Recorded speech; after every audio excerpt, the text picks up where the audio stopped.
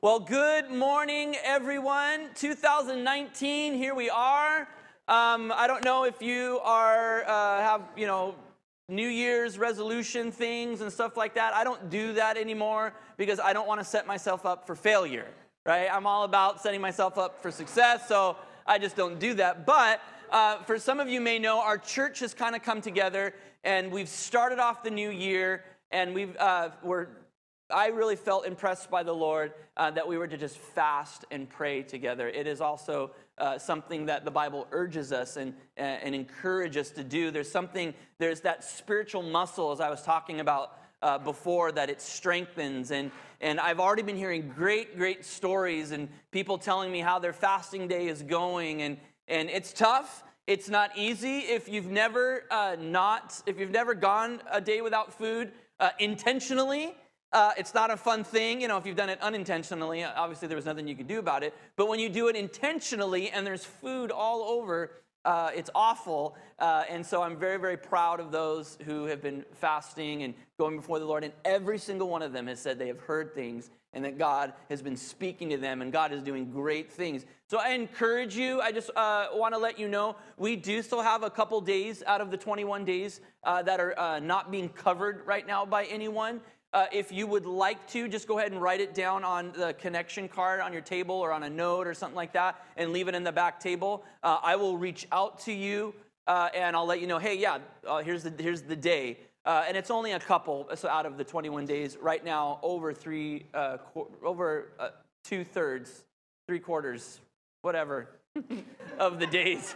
I'm sorry, Tracy. I'm just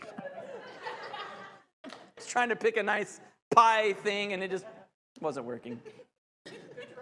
Yeah.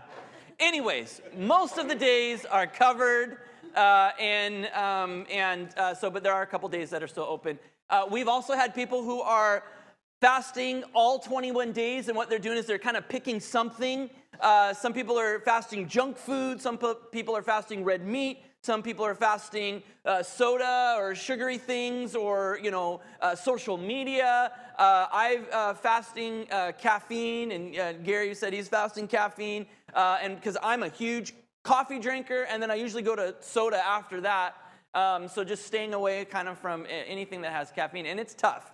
But it's a great reminder. It's a great reminder for me to go before the Lord and just to acknowledge Him and to turn my focus to Him. And, when I kind of get that little, reminder pinch in my gut that says, I could really use a cup of coffee like I could have used this morning. It was, I could smell it in the air. And it's funny, your senses are a little heightened when you're fasting. And all of a sudden, everybody seemed like every single one of you were walking in with a Starbucks coffee in your hand. And I was like, oh, man, I could probably even pick out what you ordered just by the, yeah. Anyways, we are talking about the heart of worship. Bless you. Bless you. That's okay. Crystal, you are allowed to sneeze. That was Crystal, everybody, in case you were wondering. Bless you, Crystal. Bless you. Our series for this month is The Heart of Worship. And, the one thing that I've learned in my walk, in my being a Christian is, I kind of had these preconceptions of what worship was. And I shared a lot last week, but I'll share very little this morning about kind of my journey as a Christian. I had gotten saved when I was 5 years old, but it definitely wasn't like, all roses from there. I didn't become this holier than thou person my whole life. In fact, in my teenage years, I actually kind of would probably say I walked away from the Lord. I still called myself a Christian, but I definitely wasn't practicing, or I wasn't even going to church regularly or anything like that. I was pretty much living how I wanted to live. I would say in my teenage years, I was probably the most distant from the Lord. But there was some things that I learned through my walk and through understanding God. And the thing that I shared with last week was that I threw myself, at the age of 18, I got back involved in church, and I felt like the Lord had called me, and I felt like He even called me into the ministry and things like that. And I just threw myself back into the church, and really what I did was I was working so much, I was serving so much, that I actually, after a few years of doing that, I kind of experienced burnout.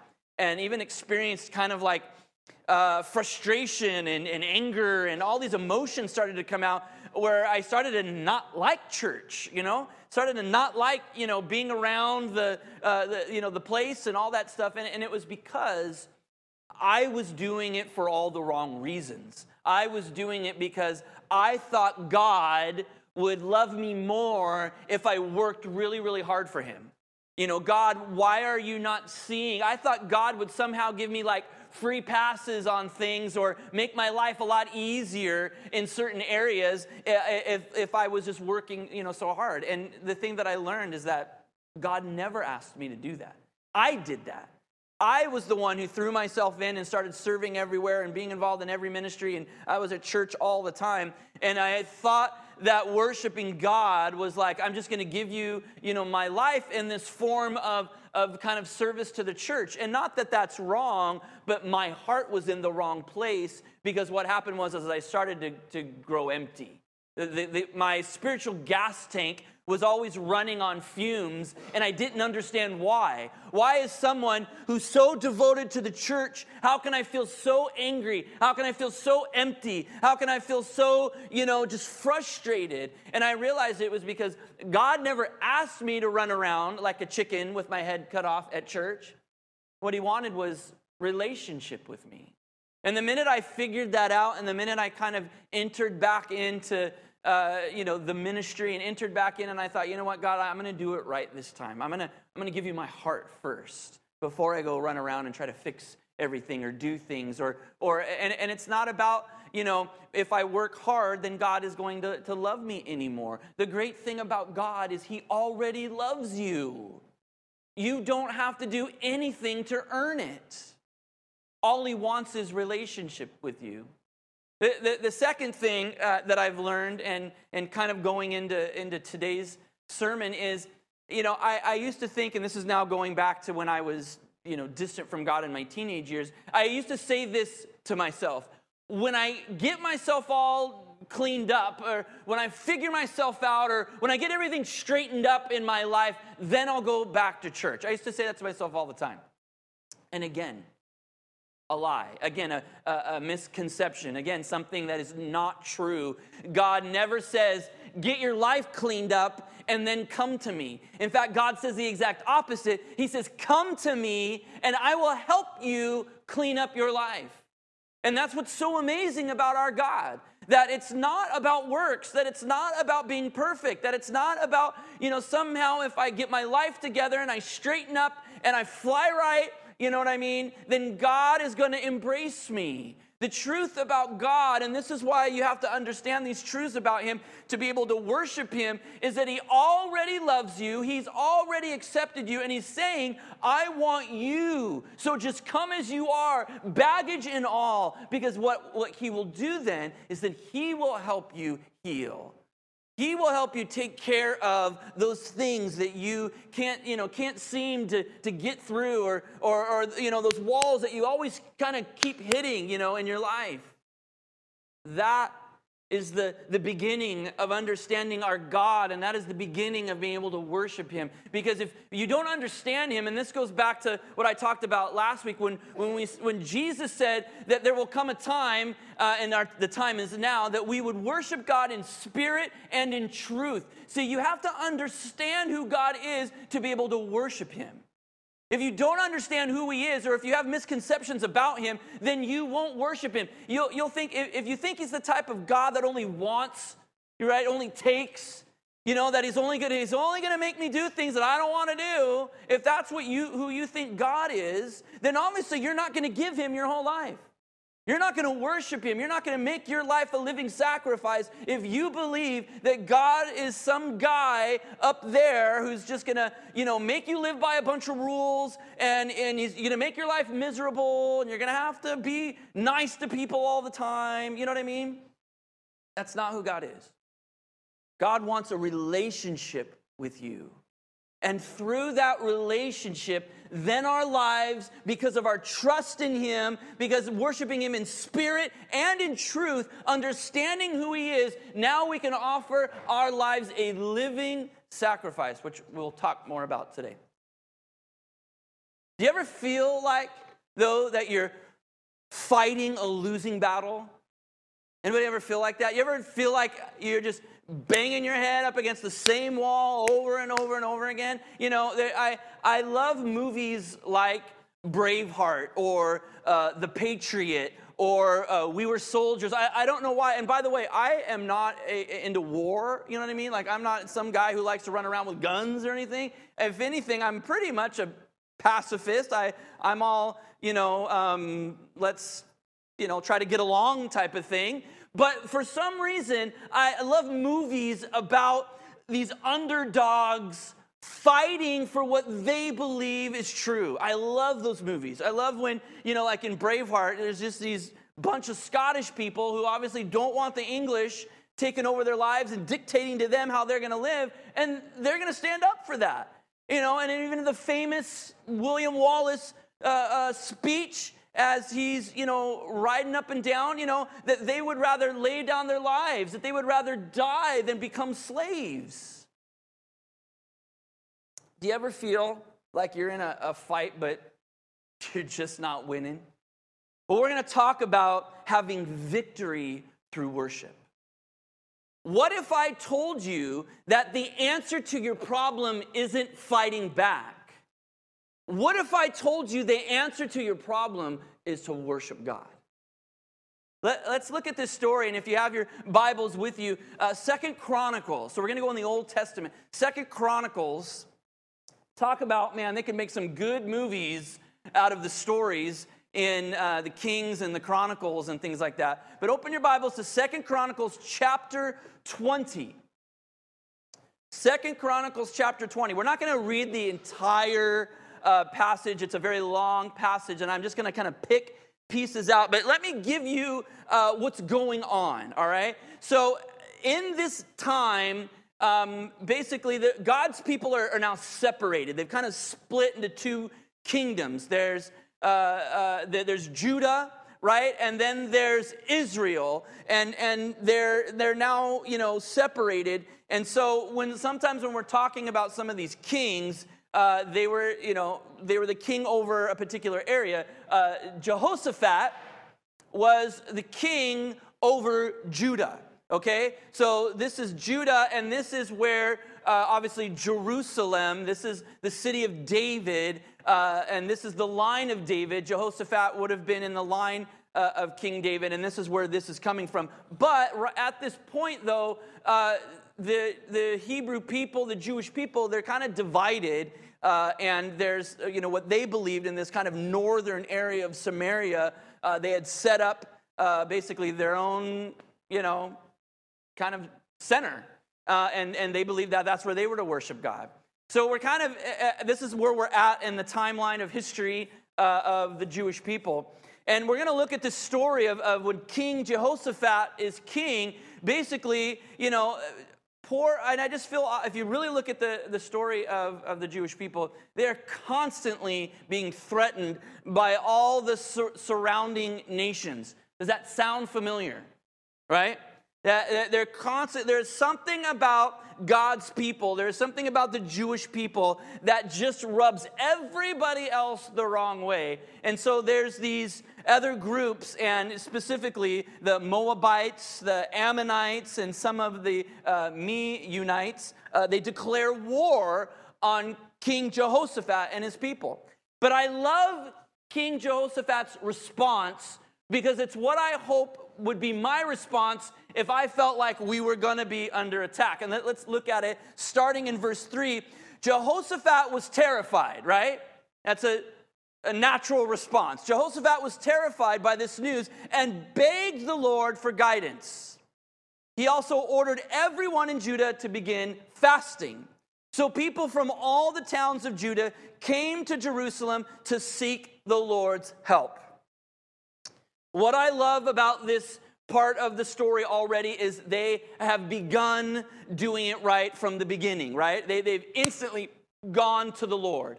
They are being threatened. There's these armies that are going to come against them. They're going to try to besiege them. And the king is a great king, and he goes to God first. Let's let's look at this first. We're going to be talking about victory through worship, but let's look at King Jehoshaphat's leadership. Why this is so important, why his leadership is so important in this idea. See, King Jehoshaphat's leadership, first he begged the Lord for guidance. He went straight to God.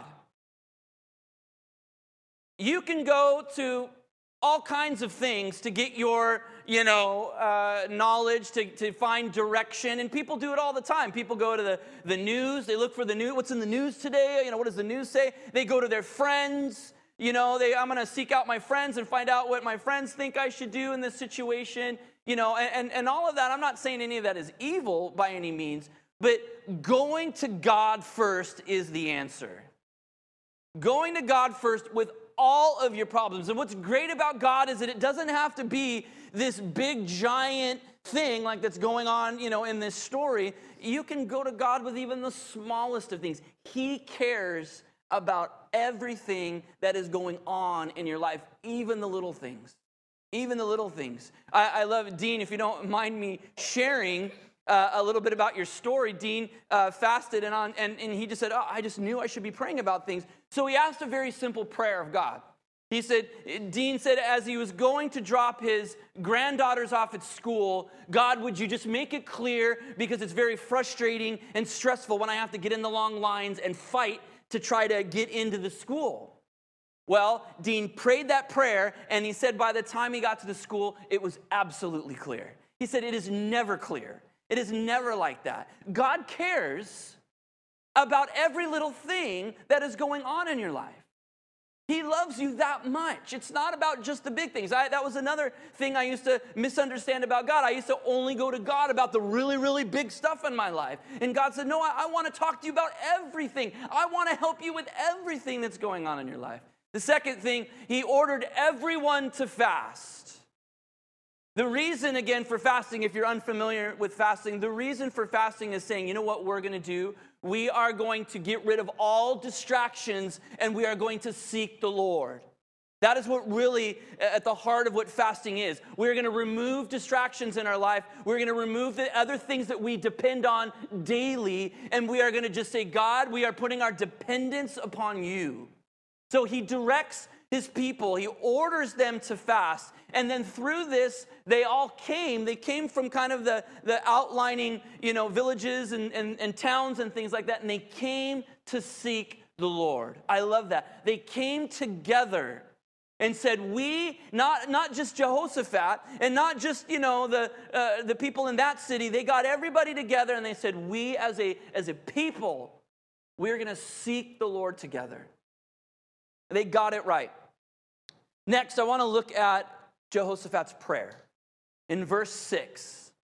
2 Chronicles 20, starting in verse 6 through 9. Jehoshaphat prays a prayer. And this prayer is important. And let's look at his prayer, because it'll even teach us that when we're in these times, and especially when we're in these times of worship, how to pray. And so he says, he prayed, "O Lord." That's a good start, right? "O Lord, God of our ancestors, you alone are the God who is in heaven. You are ruler of all the kingdoms of the earth. You are powerful and mighty. No one can stand against you." What does he do? He starts off by acknowledging who God is. You are God and I am not, right? You are the King of Kings. You are the Lord. You know what I mean? He acknowledges who he is. Verse 7, "O our God, did you not drive out those who lived in the land when your people Israel arrived? And did you not give this land forever to the descendants of your friend Abraham? Your people settled here and built this temple to honor your name. They said, whenever we are faced with any calamity, such as war, plague, or famine, we can come to stand in your presence before this temple where your name is honored. We can cry out to you to save us, and you will hear us and rescue us. And now we see what the armies of Ammon, Moab, and Mount Seir are doing. You would not let our ancestors invade those nations when Israel left Egypt, so they went around them and did not destroy them. Now see they'll see how they've rewarded us, for they have come to throw us out of our land, which you gave us as an inheritance. O our God, Won't you stop them? We are powerless against this mighty army that is about to attack us. We do not know what to do, but we are looking to you for help. Let's look at King Jehoshaphat's prayer because it's important. First, what he did was he committed the situation to God. When you are faced with that fight, when you are faced with whatever it is that seems to always press up against you, always seems to rattle your cage, when you're at that crossroads in your life to make a major decision, committing the situation to God. God, this is all about you. Even though I feel like it's all about me right now, it's really not. It's really all about who you are. The other thing he did was he sought God's favor. By the way, it's interesting because it sounds like he's reminding God about, hey, remember all your promises and things like that, when really what he's doing is he's reminding himself. When we pray to God and we remind God of all the great things that he's done and either with us or that we've seen in the Bible, it's not for his sake because he knows. It's for our sake. It's to remember, if God has defeated your enemy before, he will do it again. If God has performed miracles in your life before, he will do it again. Because that's who he is. He sought God's favor. He also acknowledged God's sovereignty over the situation. See, this is where sometimes I struggle, especially when I look at our, personal bank account. And I start to get nervous. And I start to wonder, are we going to be able to pay all the bills this month? And I start to panic. And I start to think, what more do I need to do? And I start to think, well, maybe I need to go get a second job, or maybe I need to do this, or maybe I need to sell, something. All of a sudden my mind starts going, but I forget that God is in control. And why do I not go to him? And why do I not seek him? And why do I not just lay it all down? God is sovereign. That means he holds your entire life in the palm of his hand. So if you're at that point, like you're starting to freak out, you're starting to panic, you're starting to look at your surroundings, you're starting to see, oh my gosh, the armies are coming up against me, or whatever it is that is going on in your life, know that God is sovereign. Know that he not only has been with you in the past, he is already in your future. And if you keep your eyes focused on him, and if you put your trust in him, he will get you through. And they praised God's glory and took comfort in his promises.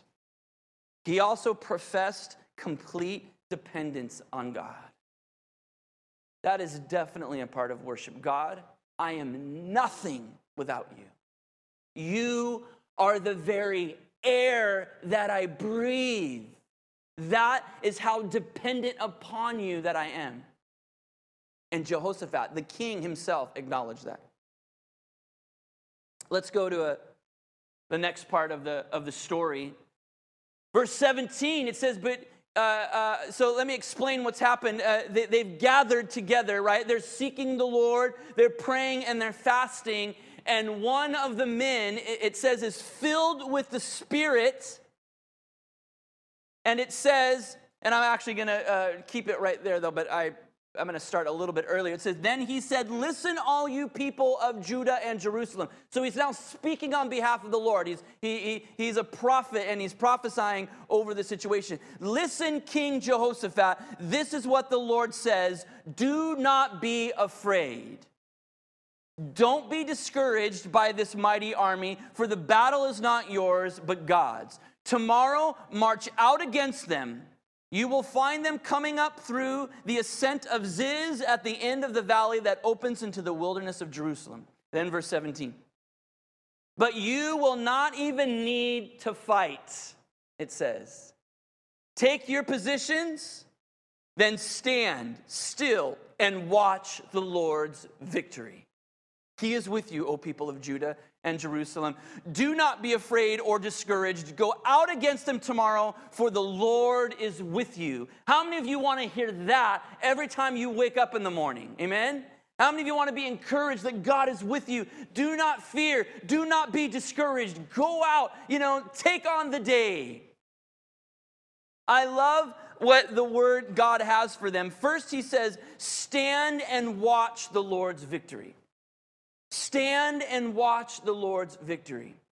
You know what happens when we start to get into a place where we panic, right? Where we're afraid, where we see all this happening? What is our first knee-jerk reaction to do? Run, right? Find a safer place, right? Find somewhere that's more comfortable because this is uncomfortable. I'm uncomfortable right now, so I need to get into a more comfortable place. One of my favorite phrases, and it's by my good friend Chuck Ruth, and he always talks about this one quarterback, and he always talks about this quarterback had happy feet. He had happy feet. And what he meant was this quarterback, when the ball was snapped and the ball was given to the quarterback, he would drop back, and he had happy feet. And what would happen is he'd see the defense rushing at him, and so he would move. He'd move around, and really what happened was he took his focus off throwing the ball, and now he was more concerned about getting away from the defense. Really what you need to do, a good quarterback, he steps up into the pocket, and he stands there, and literally until the very last moment, until he releases that football. I have a word for you. Some of you, things are happening in your life. There's a little bit of discouragement. You're starting to see the armies kind of surrounding you. You're starting to see the kind of the weight of the world set upon your shoulders, and you're starting to get happy feet. You're starting to panic. You're starting to think, I need to get out of this situation. I have a word for someone in this room. God says, stand your ground. Stand your ground and watch my victory. See, we need to put our trust in God, not put our trust in ourselves. You need to stand your ground. You need to believe that God is for you, not against you. You need to believe that God is going to show you the victory. And then God says, I am with you. That has got to be one of the most comforting words. The God of the universe, the creator of the heavens and the earth, the one who breathed, his very breath into you and gave you life, says, I am with you. I am with you. And the Bible says, if he is for me, who could come against me, right? And then he says, do not be afraid. If God is telling you, do not be afraid or discouraged, then you do not have to be afraid or discouraged. I want to encourage you again. I don't know what is going on in your life. I don't know what brings panic. I don't know what things start to surround you and make you feel like, maybe I should be doing something else, or you know what? God is saying, if you put your trust in me, if you don't panic and run and try to do it in your own, and you put your trust in me, then you will not have to fear. Then you will not have to be discouraged. Let's go back to the scripture, and we'll find out what happened here. It says in verse 21, after consulting the people, the king appointed singers to walk ahead of the army, singing to the Lord and praising him for his holy splendor. This is what they sang. Give thanks to the Lord. His faithful love endures forever. Give thanks to the Lord. The battle hadn't happened yet. They were, in fact, if anything, they were just heading out to it. Things were just getting started, and they were already giving thanks to the Lord. I want to encourage you. Start thanking God before he does things in your life. Start giving him praise and start worshiping him before you see him perform the miracle. Because it does something inside of us. It does something to our faith. Faith rises up in us when we say we know what God is going to do, and we are going to praise and worship him even now, even before it's happened. Let's go to the next.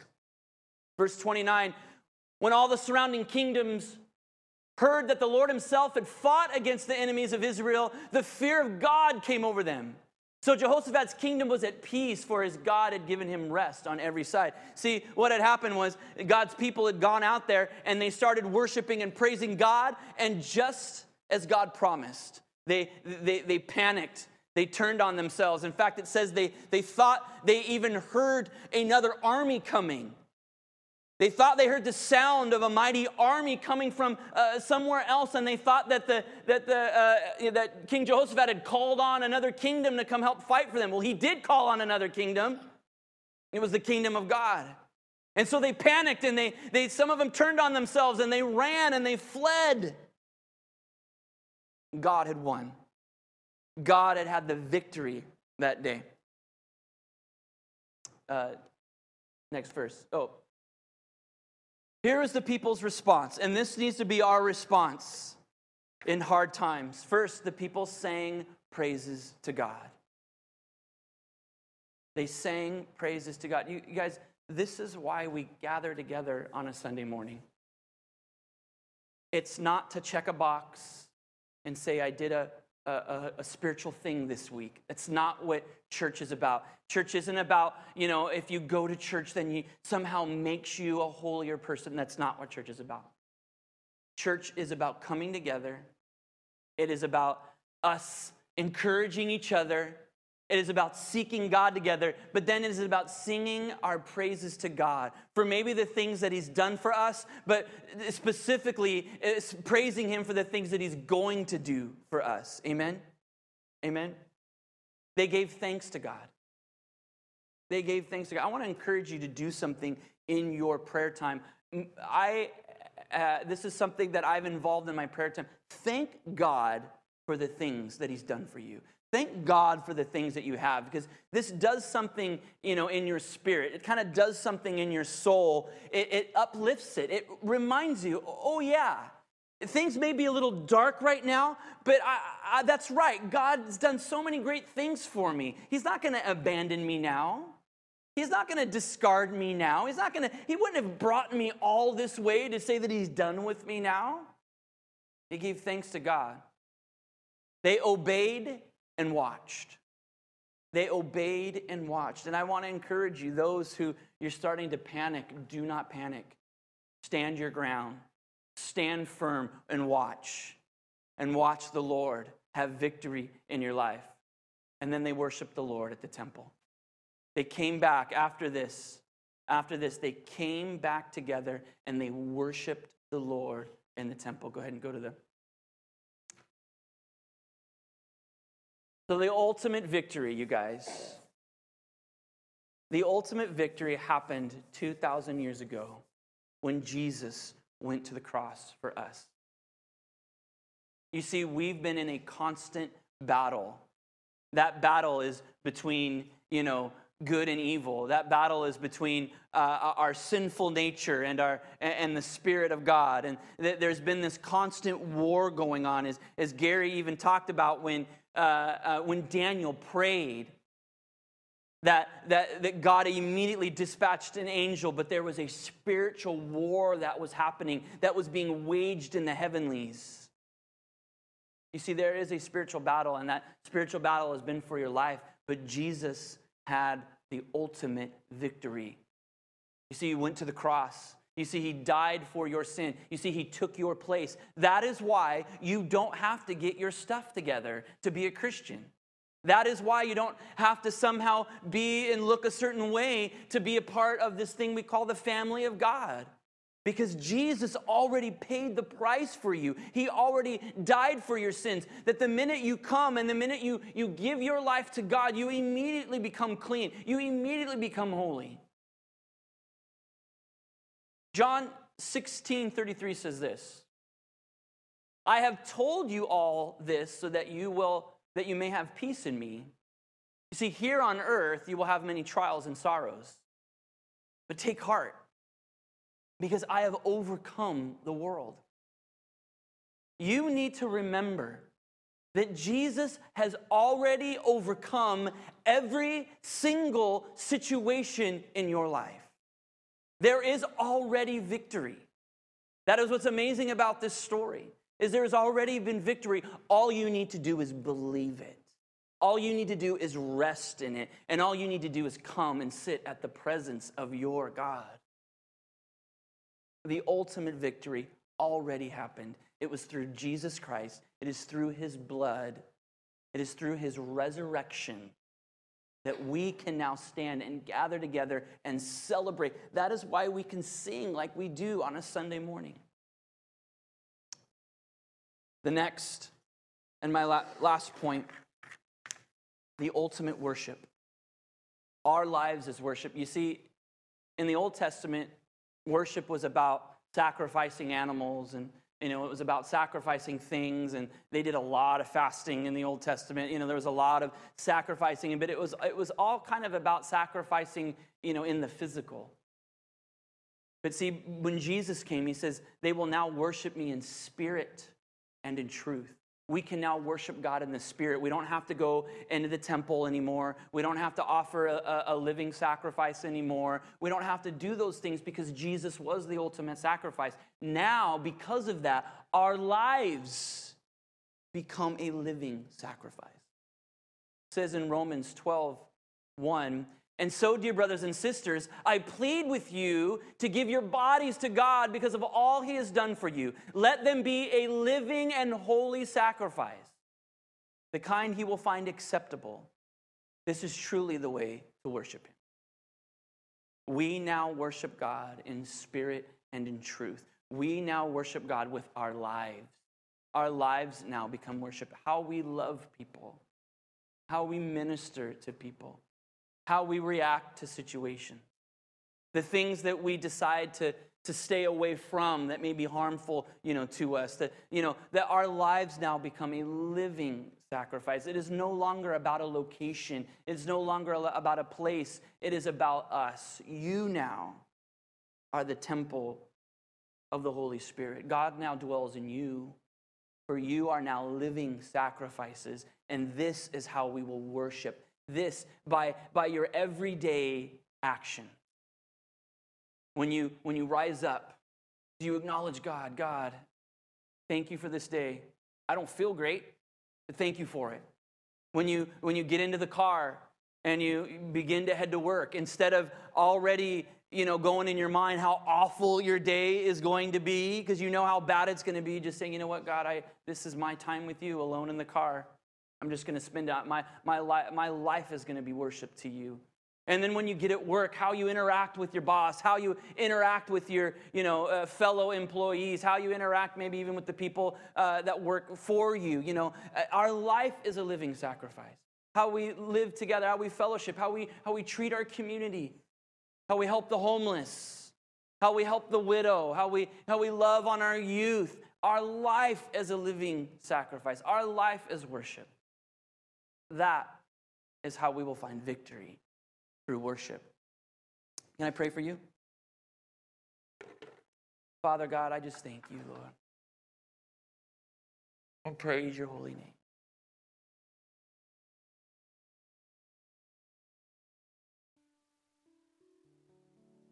Lord, may we understand that there is nothing that we need to do to make you love us. You already do.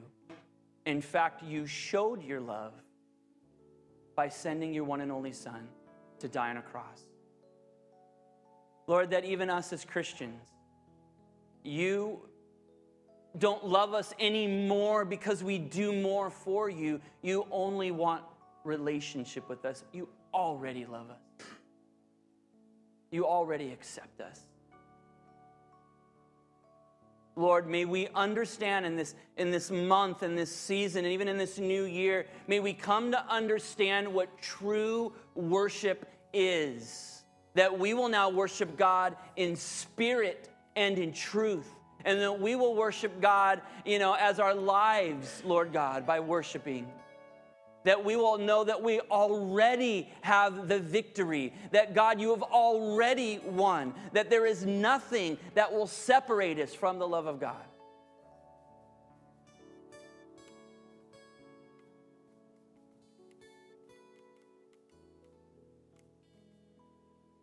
I just want to pray for those who you've kind of had that misconception of God.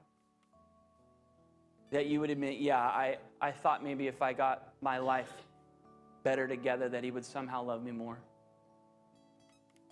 maybe if I attended church more, he would love me more, or somehow he'd put my life back together for me or something.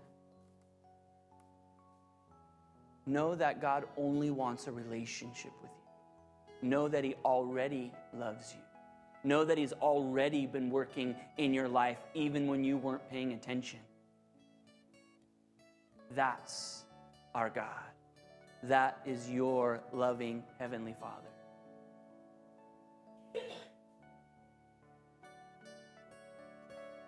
My prayer for you is that this year there would be a revival in your life. That this year there would be a revival in your heart. My prayer for you is that this year you would experience God like you've never experienced him before. My prayer is that you would understand what true worship to God is. It's understanding who he is.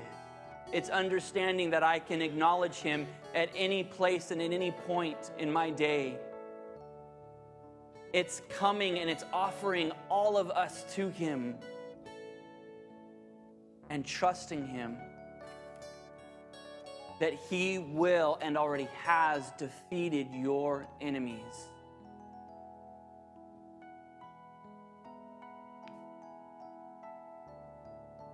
I just want to go back into that song that you guys are playing. And can we just take this moment just to worship God? I want you to pretend like nobody else is in the room.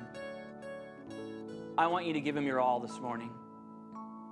I want it just to be you and him. Let him speak to you. Let him minister to you. And by the way, if you need to sit, then sit.